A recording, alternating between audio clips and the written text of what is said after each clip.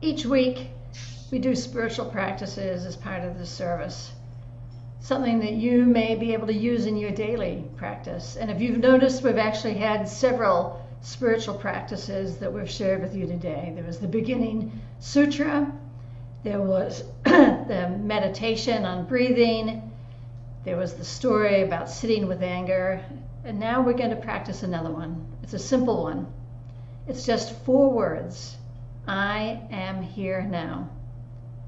And I'm going to invite each of you to say these 4 words, and as you do this, touch each of your fingers with your thumb.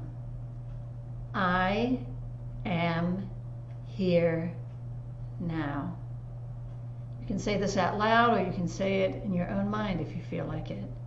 Again, I am here now. And as you say each word, I invite you to rest your body, quiet your mind, and focus on your hand. And keep saying these 4 words, touching your finger to your thumb, even as I keep talking over you. I am here now. Keep repeating this. Repeat this 10 times. This is a practice of being present. By saying the words and thinking of what it means to be here. To think of I, who am I? Am, your very presence and existence. Here, now. Put aside what happened yesterday or this morning. Put aside what will happen later today or in the coming week. Just be here and feel yourself in your body. Feel the tip of each finger as it touches your thumb. Have no other thing except this, your finger touching your thumb. Join me 3 more times.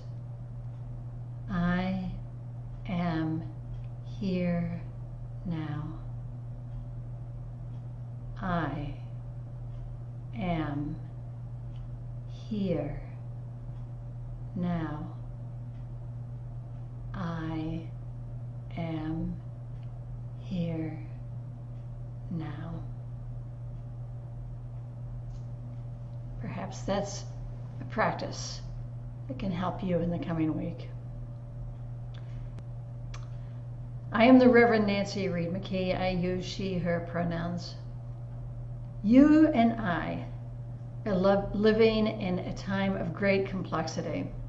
It's a time when the extraordinary seems ordinary almost. We live and work at a relentless pace, trying to do more in less time.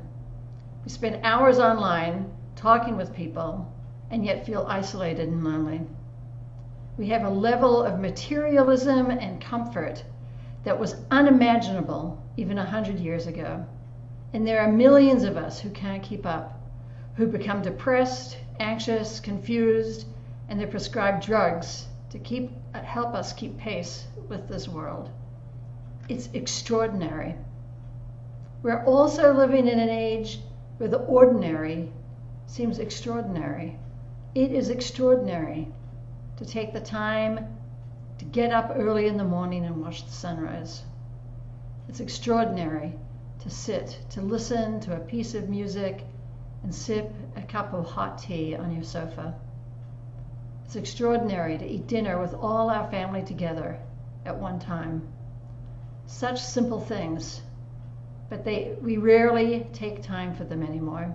And when we do, they feel extraordinarily special. We are very busy, each of us. Each of us fills our days with tasks and projects and work. And the question to ponder is, toward what end? What is it exactly that we are doing? Are we fulfilled? Do we have a sense of purpose? Rumi, the 13th century mystic poet, wrote these words. It is as if a king had sent you to a country to carry out but one specific task. You go to the country and you perform 100 other tasks, but if you have not performed the task you were sent for, it is as if you have done nothing at all. So people have come into the world for particular tasks, and that is our purpose. If we don't perform it, we have done nothing. It's the end of the quote. What is the particular task you have been called for? I don't have the answer to that exactly, but I do believe in the value of the question. Perhaps you're like me, with an underlying nagging fear that I am doing busy and important work all the time, but not the real work, not the work that I really feel I've been called to do. We are interested, each of us, in reaching a deeper and richer life. You may sense that you can realize more of your potential as a human being, but wonder, how do I do that? How do we even begin the task of really living, putting aside the distractions of all the busyness? We can do this through transformative practices. And when I say this, I know that some of you assume that I'm going to be talking about meditation practice. And meditation, in its various forms as it is practiced, has been shown through numerous studies to be one of the most effective ways to achieve deep personal transformation. Not only can it generate a calmer, kinder, and less reactive response in our lives, but it has actually been shown to remodel our very brains. But meditation alone is not enough. If we are to develop holistically, we need to adopt practices that help us develop our mind, our body, our heart, and our spirit. All of these things together. And know and embrace the fact that this doesn't come easily or fast. Living well, living into our real potential, is acquired through practice. Practice, practice, practice. Maggie Lyon, a holistic life consultant, writes these words: the practice part means just that. You do it daily, over and over, and not in a gross way, but rather in a "this is what makes me who I am" way, without the aim of ever stopping with it. You practice as contribution to your ever unfolding life on this earth. It can feel beautiful and compelling, harrowing and agonizing, annoying, vexing, boring as hell, or as ordinary and routine as brushing your teeth. Above all, practice is your rock, the ultimate placating pillar, steady and reliable as they come. End quote. We begin everything as a practice. I remember teaching an adult friend of mine the practice of brushing his teeth, something he had not incorporated as a child. That's how we learn. We begin by practicing until it becomes part of who we are and what we do. And we know we may never become proficient, never master the practice. I have been practicing throwing ceramic pots on a wheel for over 30 years, and I find it liberating to know I have so much to learn and so much more practice is required. An integrated practice is one that recognizes our whole selves and reminds us to attend to all aspects of what makes us whole. We must be mindful of that we are not just a body on this planet, not just an intellect absorbing knowledge, not just a spiritual person disengaged from the realities of the world, and not just an emotional sponge responding to the heartbreak and the passion of the world. We are all that and more besides. To live into our fullness, we need balance in our lives. To practice parts of our being that are not exercised much, to integrate our whole selves, mind, body, heart, and spirit. What might this mean for you? Let's look at practices. Here's a list of mind practices. You can probably think of others that aren't on this list. Reading and study, discussion and debate, writing and journaling, pursuing a degree or certificate, continuing education classes, learning a new subject or foreign language, book groups, study groups. Here are some effective body practices: strength training, weightlifting, yoga, Pilates, cardio training, balanced diet and conscious eating, Tai Chi, Qigong, sports, dance, hiking or running. Practices of the heart include those that develop self-understanding, enhance compassion, and improve our relationship with others and with the world.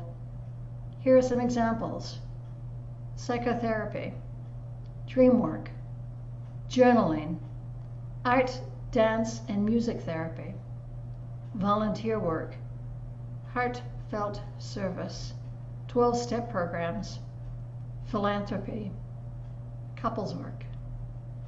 And here are some spirit practices: meditation, mindful yoga, sacred song and chanting, sacred dance, mantra practices, worship and congregational life, ritual, spiritual direction, spiritual retreats, and guided and self-directed, gratitude practices. You may already be doing some of these practices, but is there an area that you're missing? Part of the work of integration is to attend to your whole self. If you have focused on a few particular areas, choose a practice in an area that's missing and begin. Begin to practice. Start with a modest goal, something you might know you can actually achieve. You don't begin to run a marathon. You don't begin to run with a marathon. You begin with a 10-minute jog. You may not be able to meditate daily for half an hour, but you may be able to meditate for 10 minutes 3 times a week. And know this in your heart: your practice isn't graded. No one is paying attention to this but you, and you do not have to evaluate it. The efficacy of the practice is in doing it. It's not how you feel after you have done it. It's not based on achieving something. It's just that you have practiced. And if I were to guess, I would guess that many of us already have regular mind and body practices. A number of us likely have heart practices. Many of us find it harder to incorporate spirit practices into our lives, although we may wonder if we could see ourselves transformed or feel more integrated if this was to become a regular part of our lives. One of the most frequent questions I am asked is what I mean when I talk about being spiritual. When I try to answer, I find it a lot like when I try to describe God. I know what God isn't. It's not a person, not a being that can be described or comprehended with human language. Spirit is similarly non-verbal and better understood as an experience, close to what happens when I view art or hear an incredible piece of music, experience human compassion, or become absorbed in the Milky Way glowing in the night sky. It is knowing that there is more to life than what meets the eye, some deeper reality that I periodically glimpse on the edge of my daily life.